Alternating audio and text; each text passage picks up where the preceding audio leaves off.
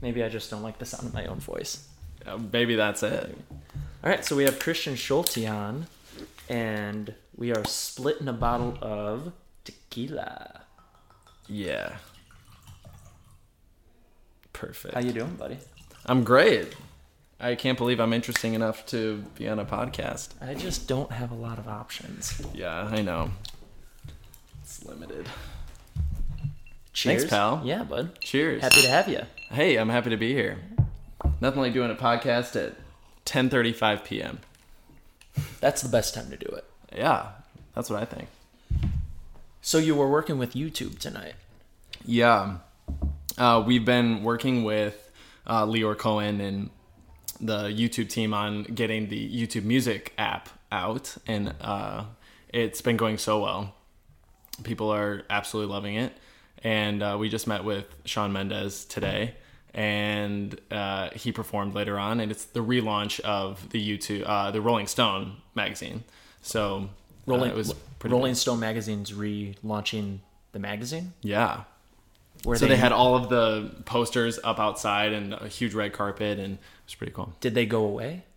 I don't really No, but they're kind of like just revamping their whole like a rebrand image, type thing. Cool. Yeah. Yeah. Very cool. Like to get the younger crowd.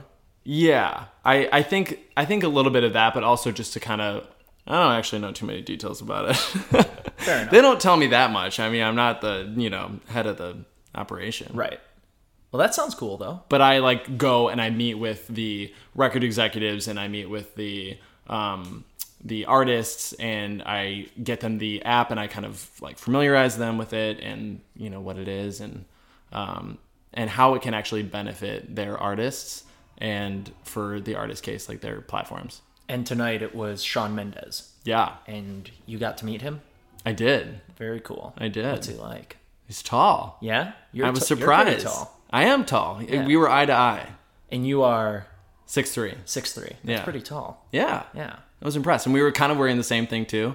And I walked in, and he goes, whoa. He goes, did we get the same memo? He actually said that? Yeah. Nice. I said, yes, I got that ping. It's like he's a real person with a sense of humor and everything. Celebrities aren't real. Not real people. No. No. They're tools in the Robots. machine. Yeah. Robot.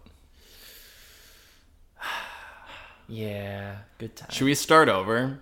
Why? Are you feeling uncomfortable? No, I'm just kidding. No. Okay. Okay. No, so, I'll fuck this up all on my own. No. People are gonna know that you fucked up, and they're just gonna have to listen through that part. Oh, yeah. Perfect. Yeah.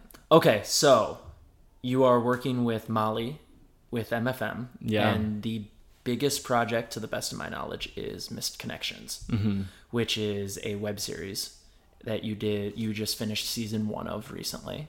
And is all of season 1 out, or are there still a couple episodes that are... Season 1 is completely out. Okay, and that was 10 episodes. 9. Because Breaking Bad had 9 episodes, and Okay. it went really well for Breaking Bad, so Right. I figured I would like to also have a Breaking Bad, type success. It's a good model to follow. Yeah. Yeah. So that's why I actually decided on 9 episodes. Also, I didn't have enough money to produce 10. I'm just kidding. We decided to do 9. I wrote 8 episodes, shot 8 episodes. And then the 9th episode we devoted as kind of like an interview episode where we kind of like delved into the show. Why did we do it? Why this moment in time? And it was really exciting. And the whole show is available now on YouTube, and it's been doing really, really well. And it's in festival circuit now, so we're excited. Nice. YouTube /MFM Transmedia. MFM Transmedia. Great. Mm-hmm. What episode is your favorite of the 8? Not including the interview one, because it's more of like a behind the scenes, like bonus feature type thing. Right. That's kind of that's a tough question.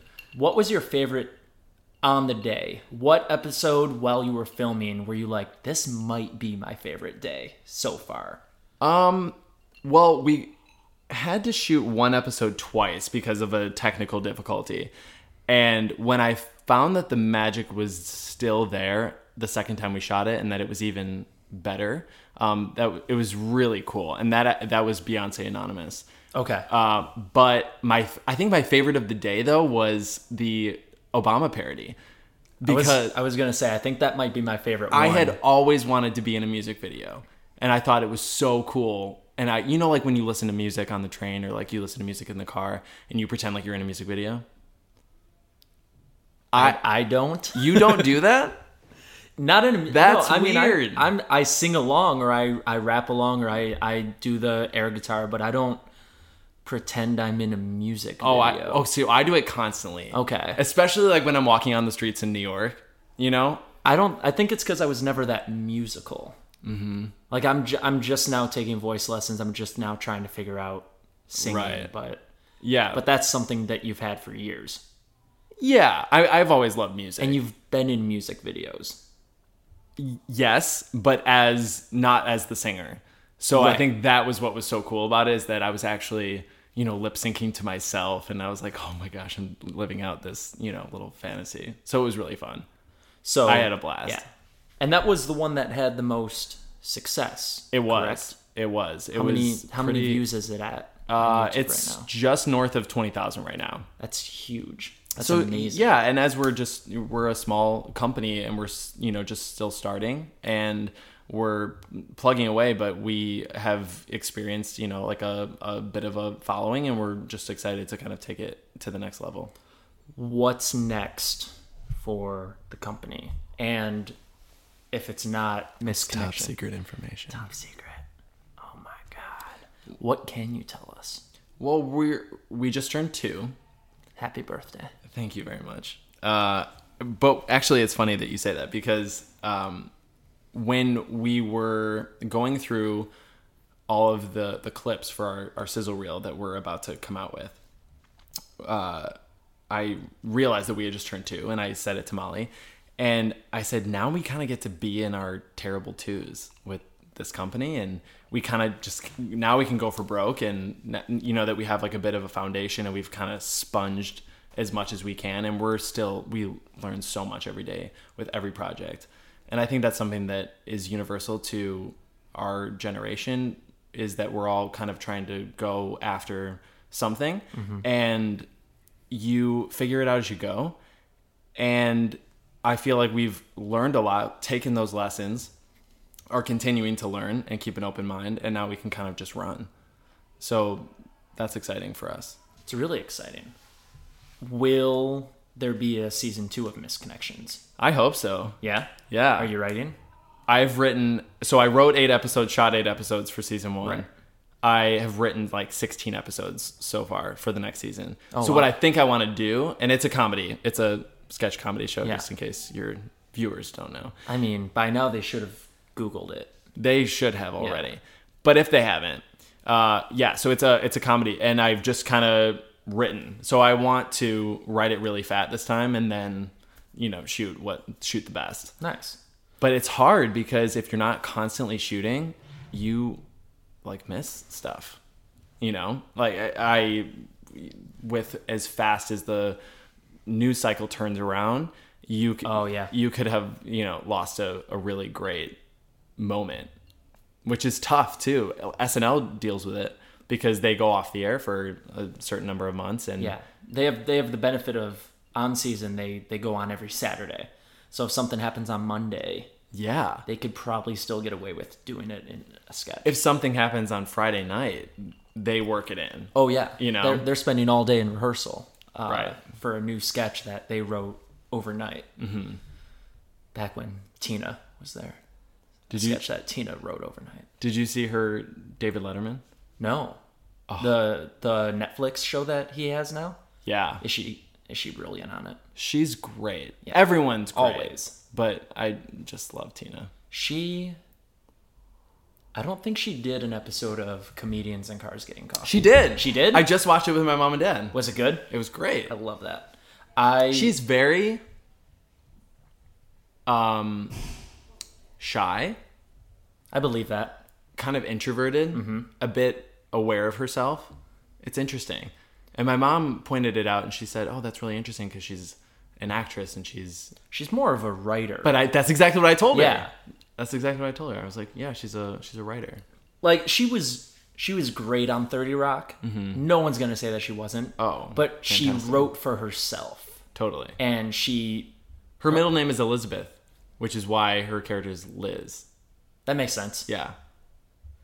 Yeah, she didn't necessarily give herself... She was great, but she didn't really have a hard time on 30 Rock. All of the heavy lifting was Alec Baldwin and other... But she wrote the damn thing. But she wrote the damn... I mean, heavy lifting acting-wise. Sure. She wrote... The brilliance... She's playing a version of herself. The brilliance behind the entire show was her. Yeah. No doubt. But that's why... But it's also, not... too, with 30 Rock, and what I would love, like what my dream would be with comedy and with television, is to have that kind of an ensemble. Mm-hmm. That ensemble work is second to none, and everyone is so on top of their game. It's incredible. I was on set for Unbreakable Kimmy Schmidt with Tina, and everyone is just one step ahead of everyone else. It's actually kind of an interesting environment to be working in, because everything is so elevated, and it's pretty cool to witness, to see all of these people working together on top of their game. That ensemble work is just incredible. That level of work too, that like top tier A-list TV, like Tina Fey and Amy Poehler. Amy Poehler, did she do Unbreakable Kimmy Schmidt? No. Ellie Kemper? Ellie Kemper, yeah. Yeah. Like those... She's a doll. She's amazing. And I watched, she got her start on The Office. And, you go back to season 4 of The Office, or whatever it is when she first shows up. And she's very, like, bland. Like, she's not making any choices at all. She's just, like, meek secretary in the corner. But then you get to watch her character kind of flourish, but then also you get to watch Ellie Kemper. Her, the actress. Both.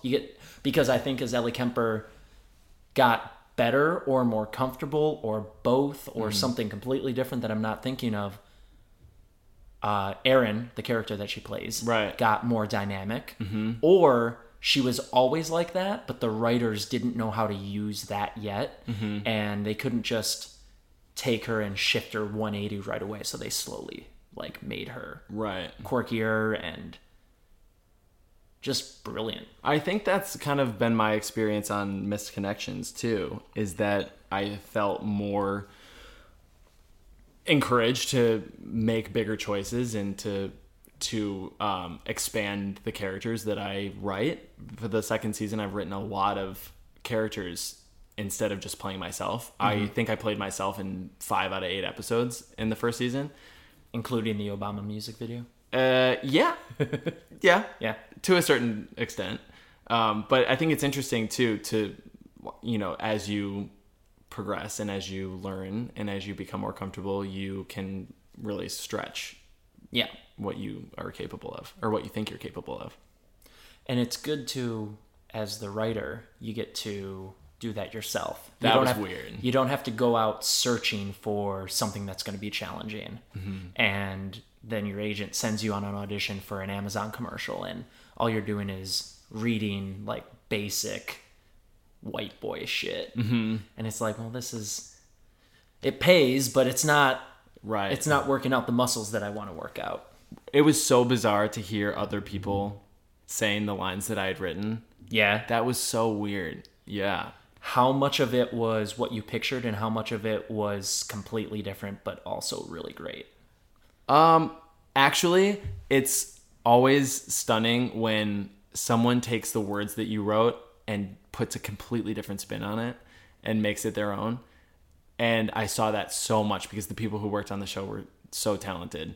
And they would take like a little nugget about a character that they got from one of the lines, and they would just flip it and make it something completely different. And a lot of times it was a real service to the writing, because they would stay on script, but they would give it their own personality and they would give it their own character, which was really cool and something that I didn't expect to discover. It's interesting too, because I remember growing up, you do high school plays, you do college plays, and people just try to find an excuse for why they want to say something a little different, or they want to go off book and this and that. And my acting teacher, who I wish you had been at least able to come one day for when I was taking classes. Is that my fault? Did I fuck that up? No. No. It just didn't work out timing wise, because classes were always like Monday and Wednesday in the morning, and you either worked or it was far, whatever the reasons were. I wasn't interested. You weren't interested. I kept inviting you, and you were like, Justin, I don't care. I hate you. I don't want to spend more time with you. That makes sense. Fuck off. But he always said, he's like, the writers have every word mean something. And if you as an actor are saying, I don't know how to make this line work, or I think I should say it a different way, it's laziness on your part to not figure out why the writer wrote it exactly that way. Right. And you can still make a choice within the line. Yeah. Make a choice, but also respect the writing for what it is. Right. And then also, if you have a relationship with the writer where you can do it the way that it's written, and then also have a go. If he's on your there, own. if he's there, like, hey, what is? Or if they say, now fuck it up. Yeah. Now run with it. Because you get it. You get what I meant by the line, and you can embody it. And if you change it a little bit, exactly, as long as the meaning is still there, the scene is still going to go where it needs to go. It's cool. I haven't seen anything that I've written performed yet.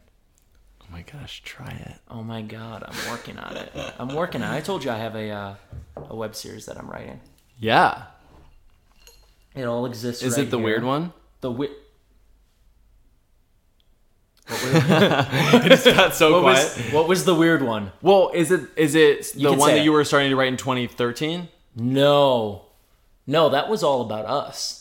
Like you, me, and James living together. Yeah, but there was some kind of underground thing, and it was like kind of Marvel-y. Oh. Kind of Legion-y. Yeah. So I had Johnny on for my first episode, right? Of the podcast, and him and I actually talked about it back in 2013. Oh, and really? Last week when he was on, he told me that he's been writing that. Because, so the idea was, it was going to be young actors and actresses and dancers and performers and artists, singers, rap, whatever, all pursuing the dream. But the idea was that outside of that, they would have their survival jobs. Like I work. That's it. Yeah, that's the one. I work at a restaurant right now. You do the production. Thank you for researching what I do, by the way. I know everything I need to know for this. Yep. But I can see all of your notes in front of you. It's so impressive. It's digital. The idea was they were going to do like dark jobs, like work for the mob, murder, rob banks, stuff that played into their niche, their skill. Like the actor was going to be a con man. What was another idea? Dead air. I had like four. I mean, it's 2018. That was 5 years ago. I had the dancer was going to be like a mixed martial artist, and she was going to be like the muscle. All taking place in New York, right? Yeah, because we were going to write it, and then we were going to make it ourselves. Yep. And so we're in New York. We might as well use New York. Yeah, definitely. But yeah, it was going to be, and these kids were all going to... So is that still on the table, or is this a new one? This is what we talked about back in the day, and Johnny has run with it. Cool. And he has probably changed things. And I don't know if the original idea picture that I had in my head is going to be in there somewhere, but he's a better writer than I am. So whatever he comes up with, I'm sure will be great. Right, but also, right. I am. Yeah. I am, but I don't want to write the same thing as he is. For sure. Cuz I'm writing something completely different. I'm writing more of a full ensemble comedy situation type show. So something different. Something completely different. Right. This is going to be, so it started, as an actor, if you can't find work, you want to write, you write for yourself. Mm-hmm. So I started writing this show, and I had myself in the center, and all the crazy stuff is happening to me, but then I started writing all of these other characters, and I started to really like them. Yeah. And so I'm like, well, I'm gonna put most of this episode on this character and show where she comes from, and then this one I'm gonna show where he comes from, and most of the dialogue is gonna be Orange is the New Black. Exactly. Or the idea that I had was Always Sunny in Philadelphia. Perfect. Where it's not going to be nearly as big. It's harder to write for other people, though, isn't it? I think that's obviously it's a given. It's easy to write for yourself, which is why I think I wrote so many episodes of my show with me as me. Yeah. But I think it's really exciting and actually uses a lot more of your imagination to write other characters. I pull a lot from the people that I know. Yeah. And a lot of the interactions that I have with people. Do you have a really funny and also very hot, very tall character? I'm not writing any... None of your personal relationships? I'm not writing any gender or attributes at all. I'm writing characters, and when the time comes... Wow, that's very inclusive of you. So when the time comes to cast, except the character that I'm playing has a sister. Okay. But even that is up for debate, Cool. But everyone else is just going to be, they're going to have like Ryan Reynolds and Blake Lively. They're going to have like the gender neutral names. And when I post on, I like how Ryan Reynolds and Blake Lively are your go-to non-gender. Right. Well, the hottest couple on the face of the earth. And I will make them an offer to be in this show, and they will never hear about it. Nope. Which is fine. Ryan Reynolds can only make one career mistake. He made two. What? Green Lantern and what? The original time he played Deadpool. In X-Men Origins. Was that a mistake? It wasn't his mistake as much as it was Fox's. Okay. Because they butchered the character.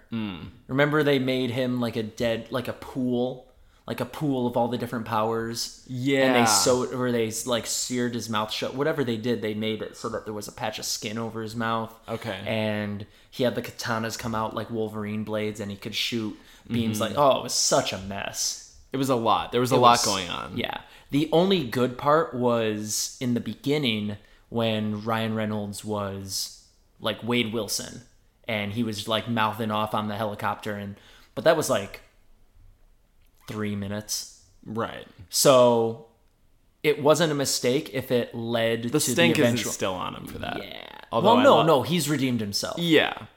2 times over, because Deadpool 1 and 2 are both great. It's fantastic. The first one's a masterpiece. The second one is still really great. I liked the second one better. Well, you're wrong. I almost didn't stop laughing. Like I was being annoying. I know. I was sitting. And I prefer in movie experiences to go like in theaters that are not as crowded because I like to express myself. But that one, an actor, writer, producer. It's weird like to express yourself. I know. But I was kind of sandwiched in, and I felt like I was being annoying. Well, it was a comedy. I don't think anyone would have judged you for laughing. I laughed really hard. I know. I was, again, sitting next to you. You were. I felt it. The spit hit my face. Yep. You laughed in every direction. I turned to the side. Every direction. Yeah. Right into my ear. That was nice. Still can't hear in that ear. Deadpool was exactly what I needed after Avengers. Yeah. Let's not go down that rabbit hole, though, because I'm not interested. I'm not sure I'm ready to cry again. Well, no. It comes out on digital on the 31st. What are you... No, I'm Fucking just no. sponsored Marvel's by them? No, I wish. God, we'd be not in my living room. No, we'd be in a much classier studio. Much classier. We'd each have a microphone. Yeah. I mean, you have one, but it's not plugged. Which I lugged around all day to YouTube, by the way. Thanks. That's okay. I wish I could have. I just unplugged it. It was really loud. I wish I could have gotten it to work. I'm sorry I couldn't. You know what? I forgive you, bud. I appreciate that. That's why you're a good friend. Okay. Well, this is fun. This is fun. I'm having a lot of fun. What do you have coming up outside of MFM and stuff that you're creating? What do I have coming up? Project-wise. Okay. Outside of MFM? Can we cut this part of it? No, I'm not censoring you. As I rack my brain for projects, I am so busy right now. Okay. I'll redirect. You cut me off. I'm so busy. I'm very important. I want to believe you. What's the next step in the right direction to get where you want to go in your career? Actually, I would like to answer the first question now. Okay. What do you have coming up? I am actually writing a screenplay. Okay. Mm-hmm. So not to belabor the writing talk, but and a drama, something very, very serious. But it's something that I've always wanted to do, and I started with comedy sketches, and that was fun and really safe. But this one I want to do a lot of research for, and I want to expand on what I've learned in the things that I've already written. And it's a story that's really personal to me, and I'm excited.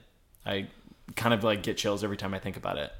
What about the plot can you say? And I respect that you might want to keep it under wraps, but can you say anything about it? I can just say that it's really personal. Okay. And I get that. I want you to open up.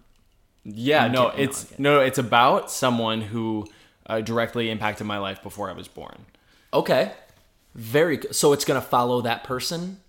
It's going to be about them, or is it going to be them through your eyes? So I have done no writing yet. Okay. I'm just kind of pulling thoughts together and researching and interviewing people. But I have that personal stake in the story. So you really want to make it right. I almost kind of want to make it like a Crash kind of a film. Crash was great. Crash was great. Yeah. Sandra Bullock was such a bitch in that. Yeah. Well, she plays a good bitch. Okay, don't get me off track here, but Sandra Bullock can play anything. Sandra, did you see the new Ocean's movie yet? No. See, Ocean's 11 is one of my favorite movies. But have you seen her in Premonition? Which one's Premonition? That might be a real niche movie, but it's a horror thriller. She wakes up, her husband's dead. She wakes up, her husband's still alive, and she has to piece together the 7 days around her husband's death. I feel like I saw it when it first came out. Oh, and I have chills just talking about it. It's warm in here, so that's saying something. Oh my gosh, she's so fantastic. She's great. But Gravity really freaked me the hell out. Yeah. But that was part her, part space. And scary. Part George Clooney. Part George Clooney. I almost got George Clooney's tequila, but I almost got a small bottle, Does he own an Agaveria or something like that? He owns Casamigos. How does he pay for that? I don't. Probably by the money he makes from Casamigos. But yeah, if you go and you look at the bottle, there's a George Clooney signature on it. But they had small ones. They had I don't know how many. It was probably 12 ounces as opposed to a fifth. But it was. But it's still $65. It was 30. Okay. And this fifth of tequila that I like better was 36. So I'm like, this tequila is so good. Well, and now we are successfully off track. Yes. This tequila you got for my 25th birthday. Yes. And now you're fully unreal. What is it called? The Coralejo. And this is the Reposado. It's in a tall, thin blue bottle. That's the white boy abbreviation, right? Coralejo? Pronunciation. Sorry. I don't know. Coralejo. Guts. You're white too. That makes all of the pronunciations we get white boy pronunciations. That's correct. And you're welcome. Una mas. Sure. We are splitting a bottle. We are. To completion. No. Jeez. God, no. The idea of splitting the bottle is I'm sorry. not- My iPhone says it's time for bed, so see ya. Well, see ya. Chili's. Michael never listen to this. He might. He won't. Mike, for those listening, is Christian's sister's boyfriend, and he's a big fan of chains. Yeah, he loves chain restaurants. Fridays, Chili's, Ruby Tuesdays. We were Red in Lobster. Philly, and we were trying to figure out where we were going to go to eat. It was him, my sister, and I. And we offered up all of these different restaurants that were unique to Philly. And I mentioned Chili's. And he goes, oh, let's do Chili's. And we were like, yeah, I guess. Like, we need something really quick. Yeah. And we were going into the building. And he was so excited about it. He held the door for me. And he goes, Chili's.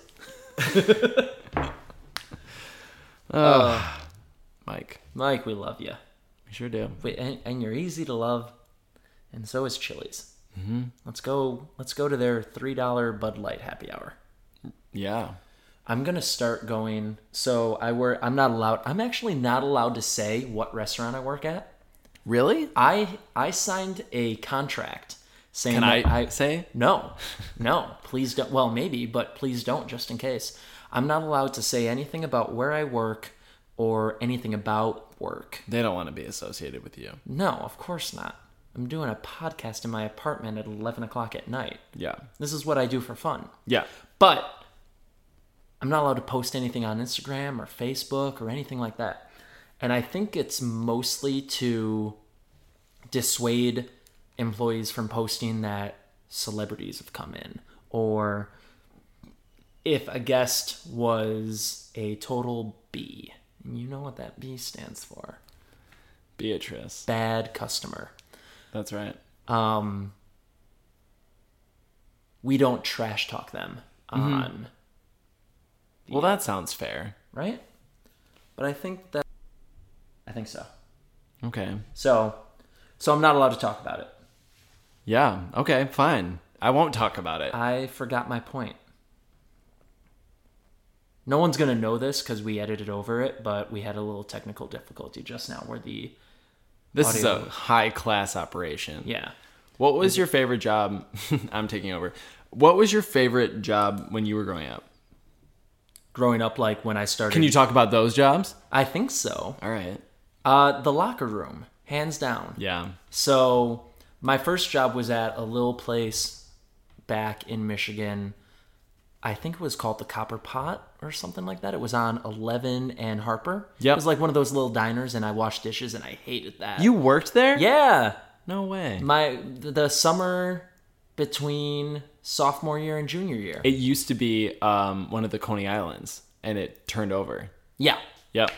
So I worked there. I was washing dishes, and I was the busboy and the dishwasher. So I had to go out onto the floor. I carried the heavy ass dish buckets back into the kitchen, emptied them, brought them back out, or I brought empty ones out and swapped out, whatever I did. That sounds But it boring. was so funny because my great-grandfather, who lived to be 97, it was great. And he lived on his own until like 2.5 weeks before he passed. Mm-hmm.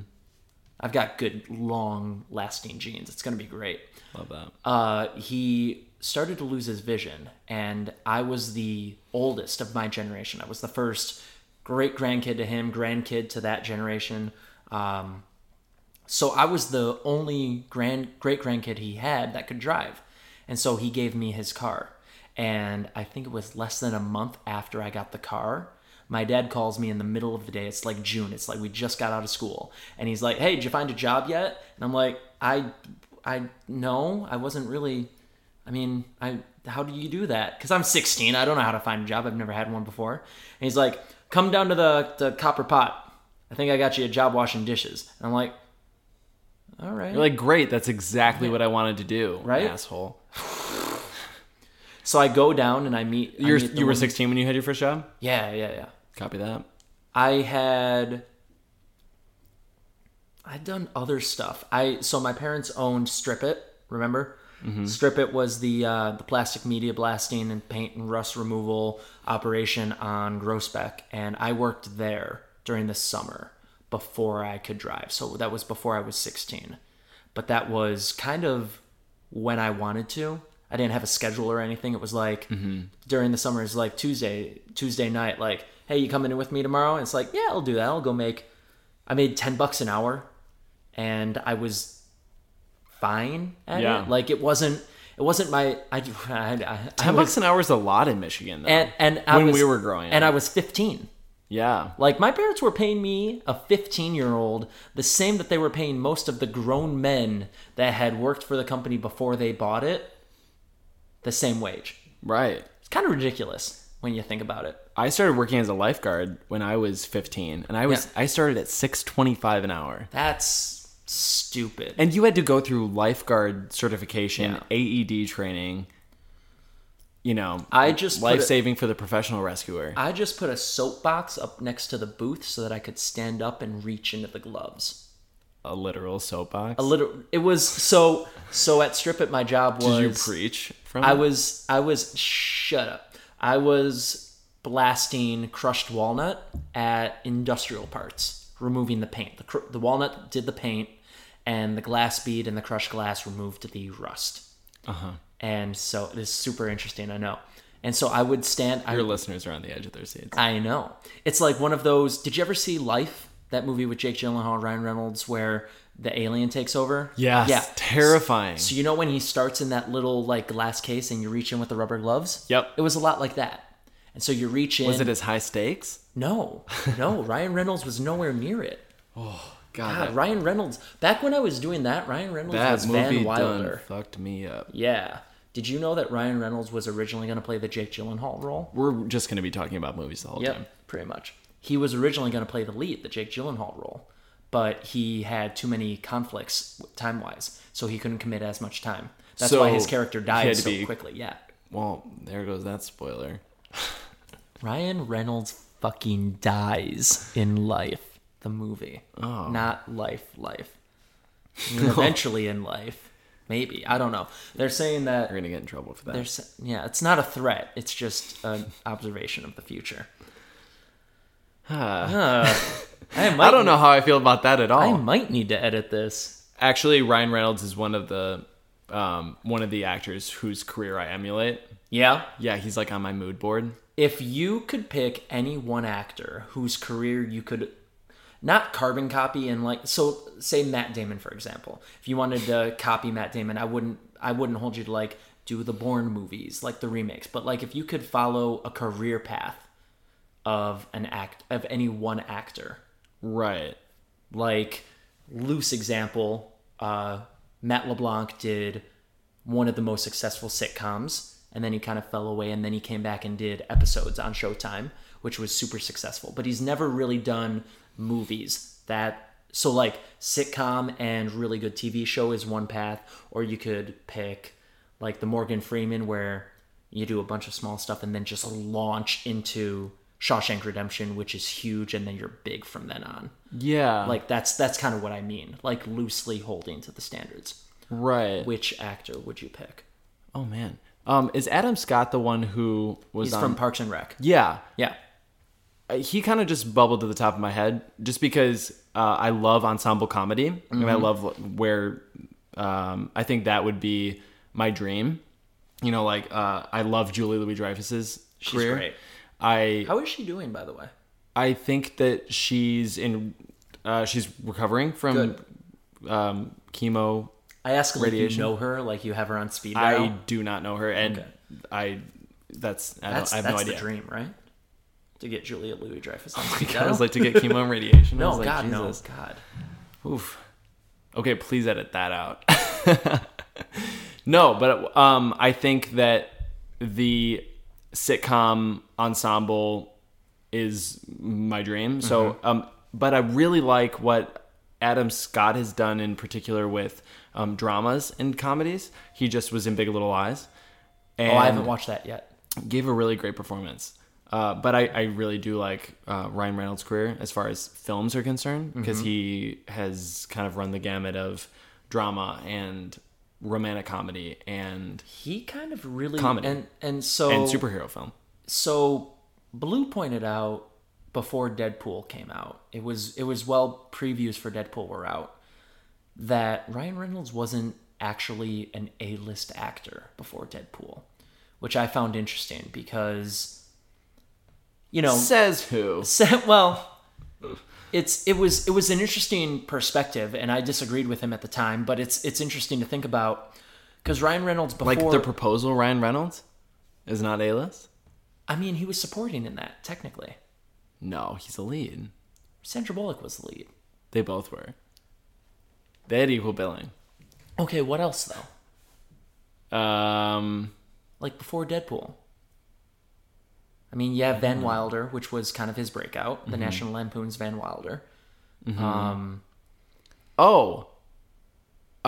was the My Best Friend's Wedding?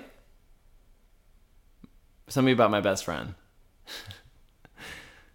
Oh yeah, I want Ryan Reynolds' career, but I can't name any of his movies. No, hold on. Let's see if we can look it up real quick.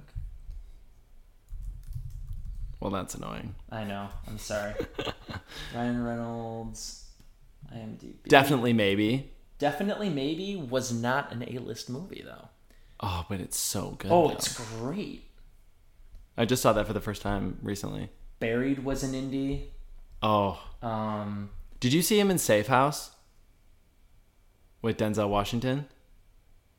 He's close to tears the entire movie, and I was on the floor. Yeah, Just Friends, Blade. Just Friends, yeah. Harold and Kumar. I mean, these are all... Maybe the Just Friends one was the one I was thinking about. Just Friends is the one with Amy... No. Smart? Yes. Yeah, great movie. Hilarious physical comedy. Not necessarily A-list, though. Definitely maybe. Paperman Buried. Green Lantern was really like the big blockbuster, and I think Blue's point was to be A-list, you have to have those. All right, this movie's going to the box office; it's going to be number one. Also, speaking of, Mission Impossible is at 96% on Rotten We're going to see that this weekend, right? This is the first time hearing of it, but yeah. I'm on board. Well, you're officially invited. All right, we have to go. I can't go this weekend. No one cares about your schedule, bro. I can't go this weekend. I'm sorry. All right, well, I guess we'll have to wait then. I've got all the things going on. Yeah. But I thought that was interesting that Ryan Reynolds was not considered A-list until Green Lantern. But Adam Scott is your that's interesting that you pick Adam Scott because mine is from the same show and it's Chris Pratt. Ooh. Cuz the same reasons. It's I want to be a part of an ensemble comedy that just happens for 6, 7, 8 years. I understand that Friends was probably the last one that's going to go as long as 10 years because shows nowadays are swinging more towards we're going to tell the story we need to tell. We're not just going to... Where they're not so, held by the networks. Right. And the creators of Friends even admitted that they really told the network, we can't do this anymore. Because the show was always going to end with Ross and Rachel together. That was kind of the big culmination of the show. Mm-hmm. And they said in an interview, it's like, we were running out of ways to keep them apart. Mm-hmm. Like that whole Joey and Rachel together thing was super... It's like Jess and Nick on New Girl. And yeah, I mean, Jess and Nick is kind of the... I don't watch Big Bang Theory, but I'm assuming that there's some kind of... Big Bang Theory isn't very good. And if my parents ever listen to this, that's their favorite show. And I'm sorry, but it's not very good. Veep is my favorite. Veep is fantastic. Veep has some of the best writing on HBO.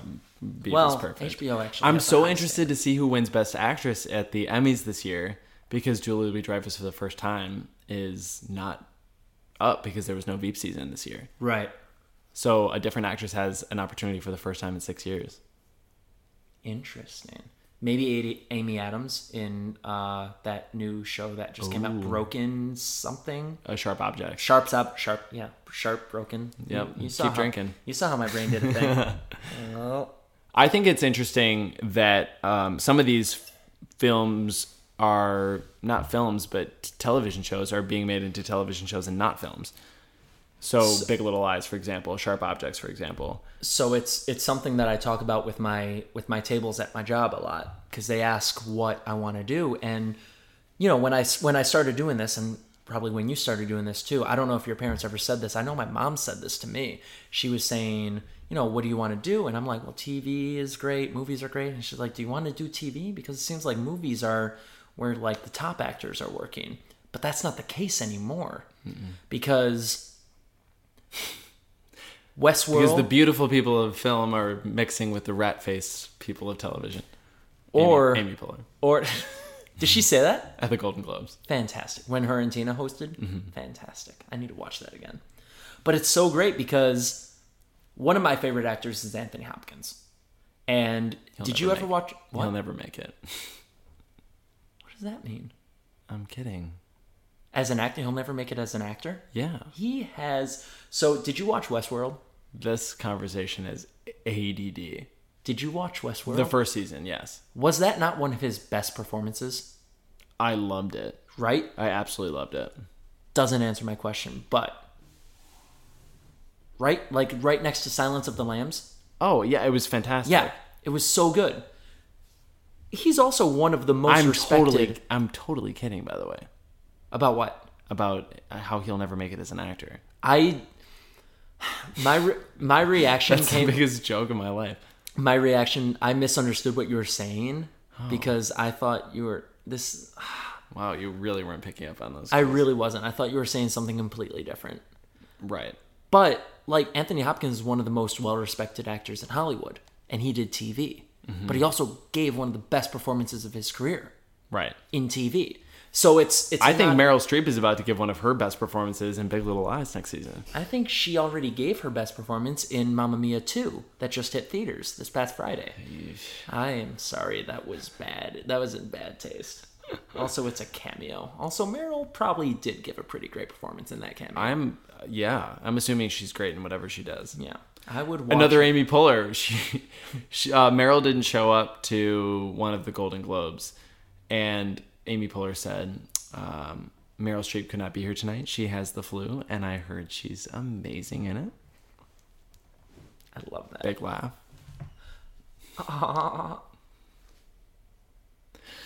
Was that big enough? Yep. Yeah. Worked for me.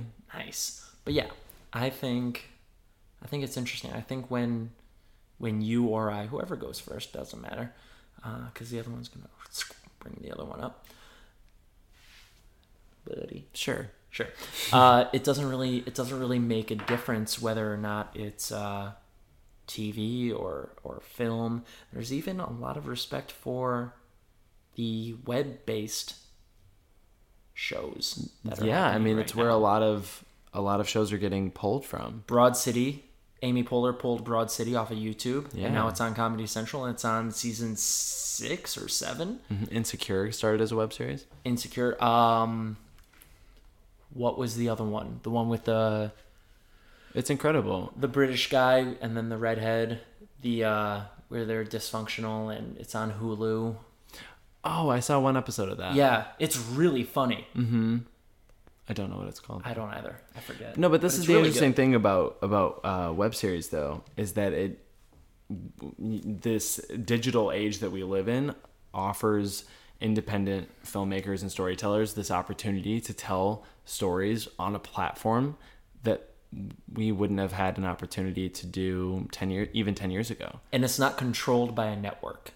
It's not controlled by anyone. It's not. Us, the creators. Exactly. It's completely. It's almost ungoverned, I think is the best way to say it, because we say I want to tell a story, and I write it and I produce it. No one is in charge of me. No one's going to say, oh, you probably shouldn't say that joke, or you probably shouldn't. I mean, this isn't going to relate to people. We need to relate to the widest possible audience to make the most amount of money. It's that argument would have made sense back when NBC, ABC, CBS, and Fox all ran the gambit. That was it. And that was it. And those were the big four. If you watch, Seinfeld is one of the best sitcoms of all time. And their characters are writers. And they're trying to sell to Fox and NBC and ABC. And it's mostly NBC because Seinfeld was on NBC. But like that was the whole pivotal point of that story arc. It's like, we have a sitcom, we need to sell it to NBC. Otherwise it doesn't happen. And it didn't happen because they didn't sell it to NBC. Right. Ray Romano was talking about this. He's doing a new show now. Get Shorty. Yes. So good. And he was talking about the fact that, okay, we might not have like the expansive numbers that we had for something like Everybody Loves Raymond, but the niche audience that they do have, and that so many filmmakers and storytellers have with all of the different platforms that are available, are so energized and intensely interested in whatever the content is on that platform. And that's where they go. Yeah. So it's very interesting because you still have audiences that are very, very in tuned and very excited about the kind of content that each platform is producing, even though it's not, in the numbers that it would be if it were the big four. But there are so many more opportunities, and there's so much more to go and find. I think we also get more accurate representation of what people are watching these days. Because if you recall, like back 10 years ago, before internet TV was a thing, it was Nielsen boxes. Mm-hmm. And that's what they gauged the program. And now on. it streams, and now it streams, and they have real live data about who's watching what. Like if you, during Game of Thrones season, like Monday morning, they'll tell you exactly how many people watched Game of Thrones last night. Mm-hmm. Whereas the Nielsen, like there were Nielsen families, and there might still be, I don't know, but they would give these boxes to these families, and there were like 10,000 boxes in Michigan and 7,000 in Wisconsin and this and that. And based on what those families watched, they spoofed it on Family Guy. Yes. Yeah. And based on what those families watched, that's how they altered the programming. Mm-hmm. But now they can actually alter it based on what the whole 300 plus million people in the United States are watching. Right. Which is so crazy and also amazing because good material gets out there and it can't just be shut down by a network that's like, all right, we're not really sure this is working. It's like, we know exactly how well it's working and exactly how not well it's working. And if there's an audience, keep it going. Right. Which is great. And it also provides a real challenge too. And it's something that I've encountered as well, is how do you cut through the noise of all of these other platforms, and how do you make yourself different, and how do you kind of assert yourself while still staying true to what you want to produce and what you want to make. What do you think the answer is to that? Do you think it's in the writing? Do you think it's in the acting, in the promotion, in the...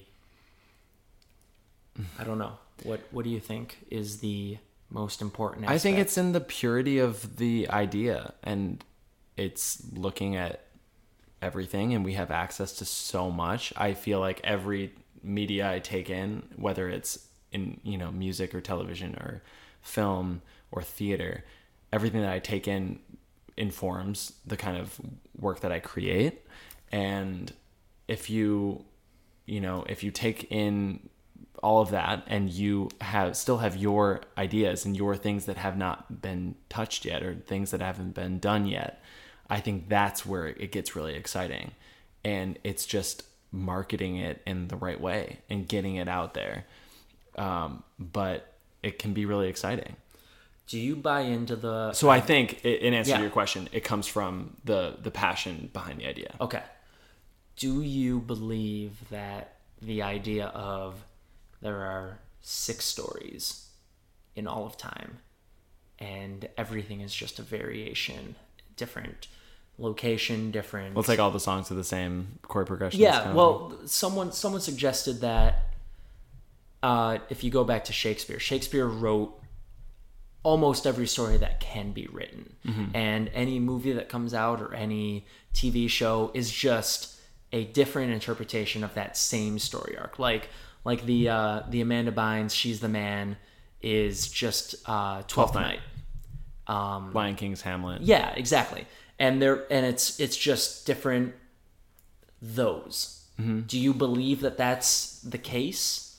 Do you think that we might be... sure, in the fact that like we get inspiration from other work. Do you think that we might be in 2018 finally opening up to the idea of new stories as we...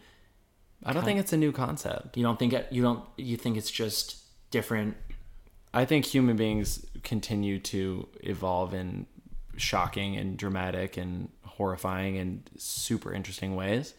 And I think that, while you can make the argument that, the stories all have a common thread or a common ancestry, I think that the filmmakers and especially independent filmmakers are really making strong cases for new stories. I think it's exciting. You go to somewhere like Sundance, or you even go to West 4th Street at the IDC Theater. IFC. Yeah. And you're right. And Independent Film Channel. Yeah. Independent Dunce Channel. Dunce. But you go to those places and you see films, like independent films too. And it's, the stories are a whole lot better than whatever they have at AMC and Regal. So why do you think that Hollywood just isn't... so one of the biggest pet peeves I have is movies like Transformers. The first one was visually stunning, and we got to see cars turn into giant robots, and it was the first time seeing the good robots are defending Earth against the bad robots. But then they kept making them, and it was the same, and it was all a lot of big budget. $450 million to make a movie that almost didn't make any sense. It cost $450 million. The third one, Transformers 3, was a $450 million budget. Wow. And I've always been really good at catching continuity errors. You are good at that. Yeah. Annoyingly so. Yeah, my parents growing up, like I would catch it, and they would make the joke like, "Oh, you should get a job in continuity," and I'm like, "Well, I'm going in that industry." Script soup. Ooh. You know what I did like about Transformers though is they shot in Detroit. I liked that. Did you know that the Elysium with Matt Damon, the movie where he has like the giant like robotic vest thing, and he's the soldier and he's got a shaved head in the super futuristic world. Anyway, they offered that role to Eminem. No shit. Oh yeah, I kind of remember. Yeah, that. and he said, "I'll do it if you film in Detroit." And they said, "Nah." And he's like, "All right, peace, bitches." That's a very Eminem thing to do, to be like. It's a very Detroit thing. You don't want to do it my way? Well, then we're not going to do it. Why don't you go screw yourself? Did you see 8 Mile? I did see 8 Mile. I grew up on the other side of 8 Mile. He was really... Vernier. That's what they call... Did you ever see the list of street names? It's like, you don't know how to pronounce this unless you're from Detroit. Right. Gratiot. DeQuinder. Mm-hmm. What was the other? Shaner. Shaner was really good. My GPS always called Shaner Skochener, which just sounds super German. Super. Well, Michigan's a very German state. Michigan's a smorgasbord. Yeah. Well, it's got Dearborn, which is the biggest Muslim community in the United States. Right, and Detroit's prominently African American, and Grosse Pointe is prominently white. Very white. Too white. Y'all fuckers is white. Too much. Much too much. Much too much. It's good, though. I miss Michigan. Michigan summers. I was just in Michigan. I know. I'm jealous. I might go back on the 11th. Just the 11th. Really? Like fly. For Jobby Nooner so you can fall off the back of a boat drunk? I did that last year. I don't need to do it again. No, it'll be raft off. Oh, I just had too much tequila. All good. No. Wow, it is so good though. Right? Anyways, Michigan summers. So my parents have a boat, and I'm going back on the 11th for the boat party. Michigan's the best, especially in the summer. I'm Sometimes in New York, I feel really trapped because there's no water that you can really get in that's close by? The best part of being back in Michigan is, so we go and we tie up, and anyone listening, if you Google like raft off aerial shot or Jobby Nooner aerial shot, you see just how packed this thing is. But the best is actually at the end of the night, or at the end of the day rather, like sun setting. It's like 8:30, 9 o'clock. The sun sets at like 9:20, 9:25, and there's just a few boats left. It's my parents' boat and their buddy's boat and their buddy's boat. There's like 5 of us. Lots of and boats. You go stand on the bow, and you're in the middle of Lake St. Clair. And all you see is the sun setting in the distance, and you got the reeds poking up because we're right near Harson's Island. And it's just no noise, except the boat's rocking a little bit, so you got waves like kind of lapping up against the boat. So peaceful. I wish I could do it every day that I have off. I know. Like, go to work those 5 days, and then, my Saturday, because it's restaurant industry, so I work Saturday, Sunday, but like I have off Tuesday and Thursday, for example. I'd go out on the boat Tuesday and I'd go out on the boat Thursday, and that would be my happy place. Yeah. I just took one of my friends home to Michigan so she could see it. And she's from Puerto Rico, lives in New York. And she was just sitting on the back deck of my boat with her feet in the water. Swim platform. Yeah. Yeah. On the swim platform. Yeah. And just staring out at Lake St. Clair. And we were all eating over in the, on the other end of the boat. And I was like, Edney, come on over, come on over here. She's like, no. I need a minute. I don't get this ever. And that's exactly kind of what Michigan is. Yeah. For us, it is, because we're all just romantic about it because we don't live there anymore. I don't know, man. I'm like that when I'm there, too. I was like that my last summer there. I had a jet ski. I worked at the locker room. It was a bar. It was open till 2, but we would be there till like 3:30, 4 o'clock. Go to Denny's after with everyone. Eat breakfast. I'd get home right when the sun was coming up. Could you live in Michigan again? I intend to live in Michigan again. Okay. I have every intention of going back as soon as it's humanly possible. Really? Yeah. The idea is, and the idea always has been, and this is what I've told people for years, I want to establish a career enough to where I don't need to live in New York or LA to work as an actor. I want to be told, hey, you have an audition for this movie that Universal is doing. Be in LA on Tuesday. And then I'll fly to LA and I'll do the audition and I'll get it or I won't, and then I'll fly back. Yeah. That's the level of because it's success. important to you that your heart is in Michigan. Got it. I don't like New York. I have not been very secretive about that. Tables at the restaurant. Definitely not. Tables at the restaurant ask me, it's like, oh, where are you from? Yeah, I can tell you're not from New York. Where are you from? Oh, I'm from Michigan, just outside of Detroit.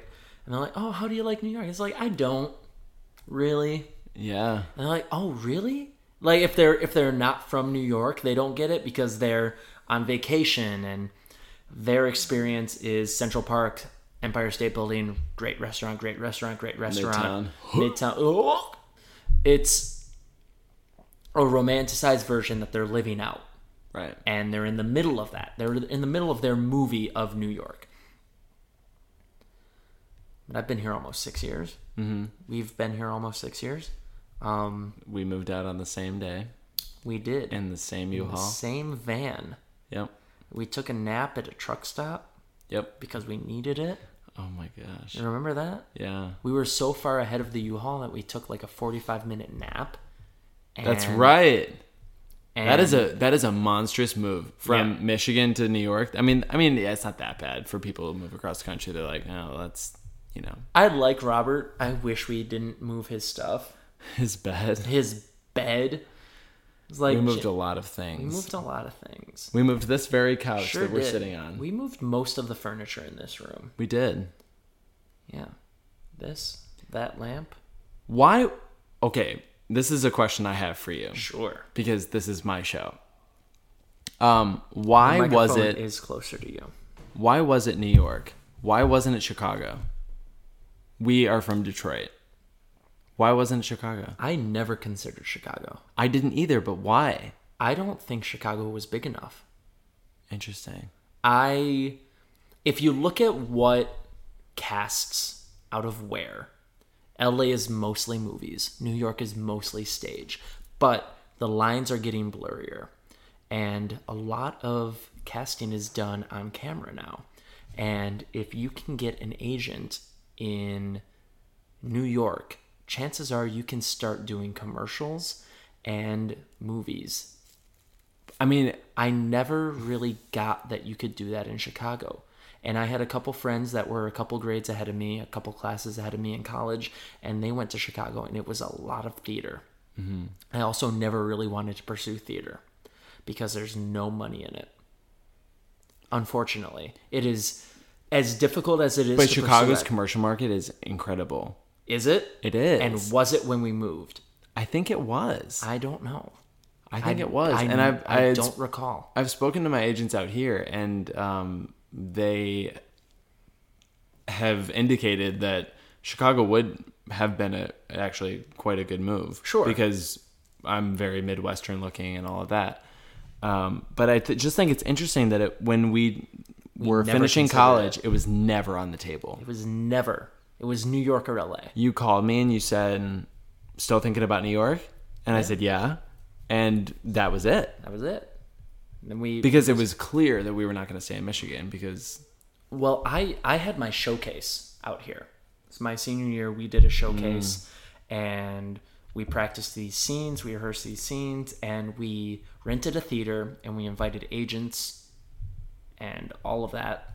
And we did that out in New York. And so we spent 4 days in New York, 2 of them doing the showcase.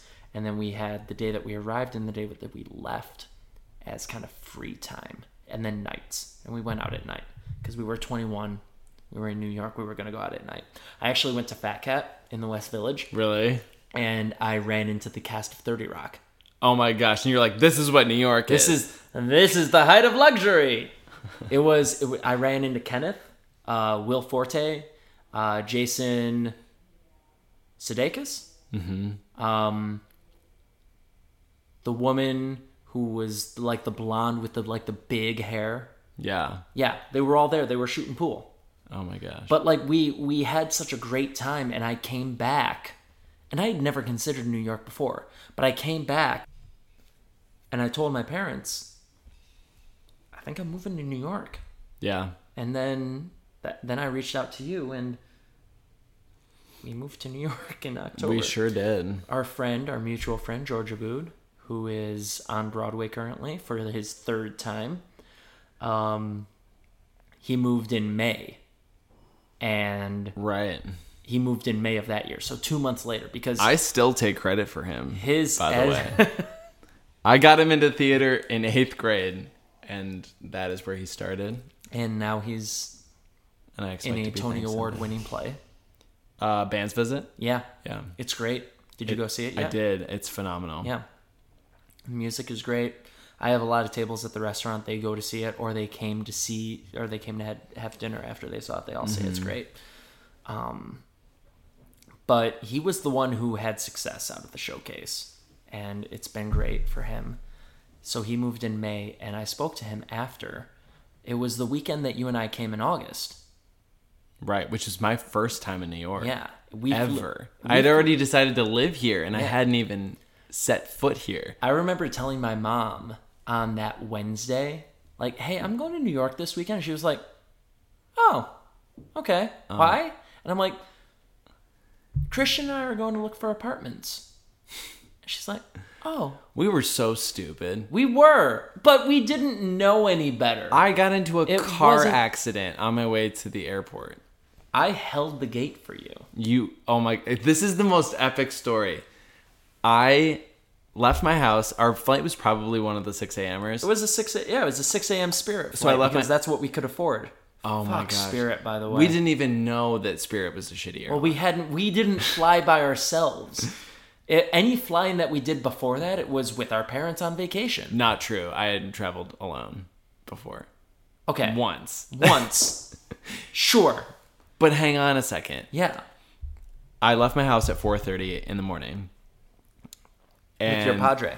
With the chief. And it had rained that night. And we were taking a corner in the left lane and hydroplaned in his Crown Victoria cop car, and slammed into the other side of I-94. And I was like, no, I'm not. You're not going to New York I'm not today. making it to New York. Yeah. And we were fine.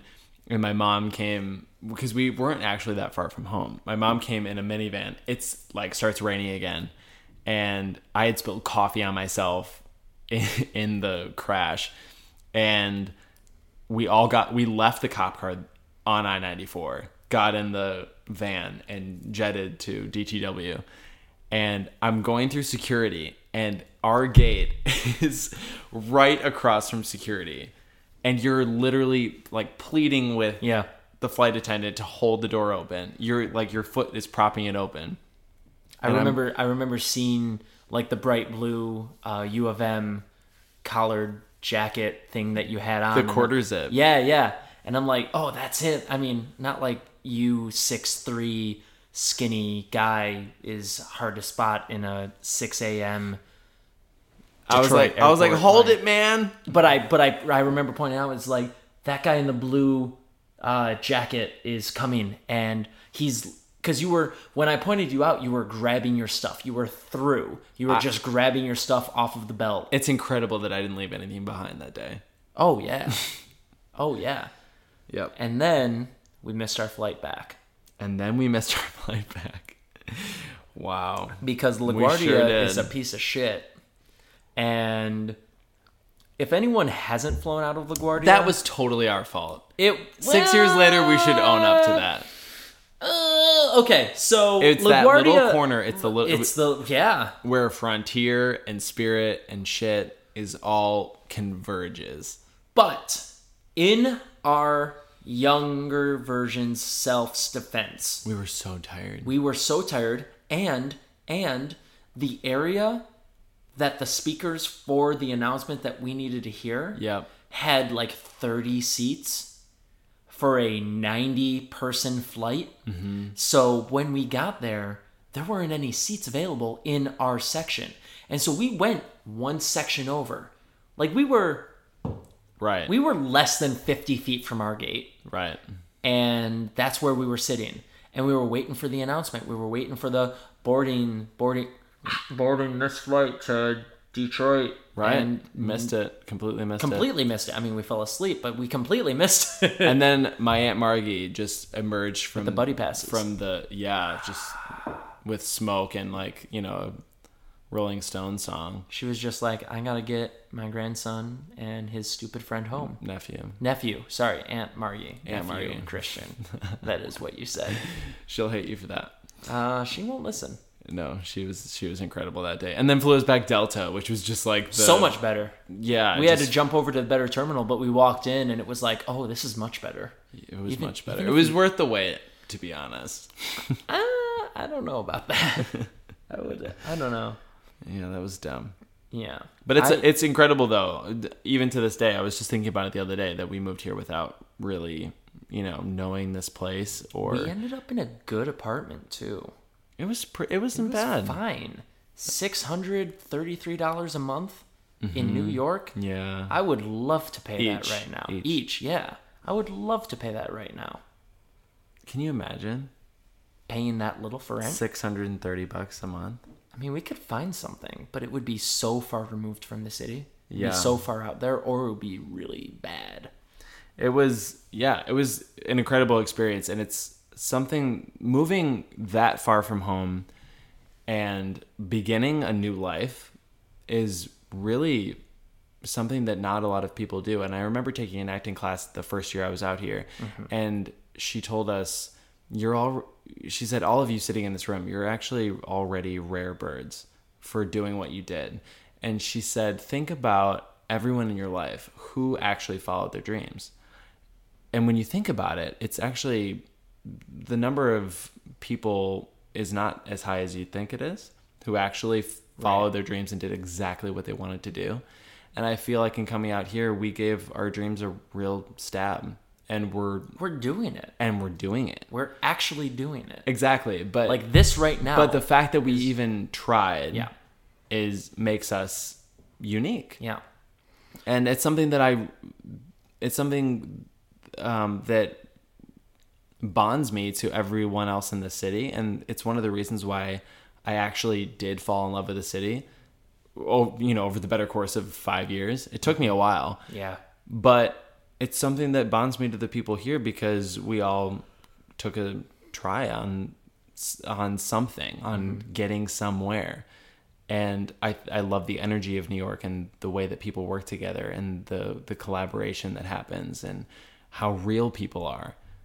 It's something that I've met some of my best friends out here. I've strengthened my relationships out here. New York has a really interesting way of turning the mirror on you and showing you exactly who you are. And it's really kind of a relief because you are yourself and you can project that to the people that you meet and in the situations that you find yourself in. Do you think that because it's a common expression that's existed long before we have, if you can make it here, you can make it anywhere. If you can make it here, you really should. Do you think that has to do with what you just said about the mirror being reflected back at you and finding out who you are as a person? Do you think it's strictly it's an expensive city and it's a lot of people and it's hard to find a job? Or do you think it actually has to do with what you just said of, you come out here and you try to make it and you find out who you really are? And a lot of people, there's nothing wrong with coming out here and trying to be an actor or a singer, for example, and finding out that you don't have what it takes, because coming out here alone is difficult. And I think that makes you special if you even come out and try. But do you think the people that stay out here, do you think that's more where that expression comes from? Or do you think that it's just an expression that caught on that doesn't really mean any one thing in particular? I don't know. I can't speak for everyone. I can only really speak for myself. And what I have found in the city is that if you keep your eyes open and if you stay hungry and you stay determined, you meet people who inspire you along the way. And if you keep people in your circle who are positive forces and who are grounding forces, I think that you have a better shot. Mm-hmm. That's what happened to me. You've done a very good job of surrounding yourself with people that keep you grounded and motivated. Yeah. We have James, who's doing great things with his fashion line. Molly, who's launched her own production company. Those are the people that I know personally that also motivate me, and I know Lucy as a reporter, Lucy as a reporter. I don't know. And here's what else I love about New York is that everyone is doing something different. Yeah. But everything kind of ties into everything else, so you can have a conversation with someone. It's like artists talking to each other. A painter can talk to a singer, can talk to a filmmaker, and it's all kind of the same. The only thing it transcends language and it transcends ideology and all of that stuff. The only thing that's different is the material. Right. Like James is creative with fabrics. We're creative with stories. Lucy is creative with the news. Right. Yeah. Right. And all of those things build and feed upon each other. And I think that that's part of the magic of the city. But it's also part of the magic of any great city. I think is that people are there and they're energized and they're excited and they're hopeful. And I think while New York can be very crushing and you can have your worst days here. I've had days where I've gone to bed and wondered what the fuck I was doing here. It's me most days. It's you when I leave in 5 minutes, right? Yep. But it can be the most hopeful thing in the world and the most idealistic thing in the world. I think that's a good place to stop. Great. On a really good note. I'm not trying to cut you off. I think I got to a good place. I don't think I started very well. Yeah. I mean, you warmed up. Here we are. Warmed up. The tequila I also helps. warmed up with a little tequila blanket. Sure did. A little tequila snack. Wrapped you up nice and cozy. Sure did. Anything that you want to put out there for people to know about coming up? Go stream Missed Connections. All 9 episodes are streaming now on MFM Transmedia's YouTube channel. So that's youtube.com/MFM Transmedia. MFM Transmedia. And that's MFM TRANSMEDIA. Oh my gosh, you can spell. I can spell. I went to school. Did you have a Catholic school education? I sure shit did. Wow, it's really showing. I appreciate that. Those Christian brothers know what they're talking about. They sure do. Brother Pat, still alive and kicking. Hope he's doing great. He's incredible. He'll be at my deathbed. Yes. And he's going to tell you that you did great. He's 100. He's literally 100. No, I'm actually not joking. I know. I think he's actually... No, I think he's actually 100. Brother Pat, I hope you're listening. And I hope you made it this long. Oh my God. To the end of the podcast. All right. Hi. We will have you on again soon. We being the metaphorical, we being me. Thank you very much. I'm proud of you for pursuing the show. I appreciate that. Thank you so much. Christian John Schulte, ladies and gentlemen.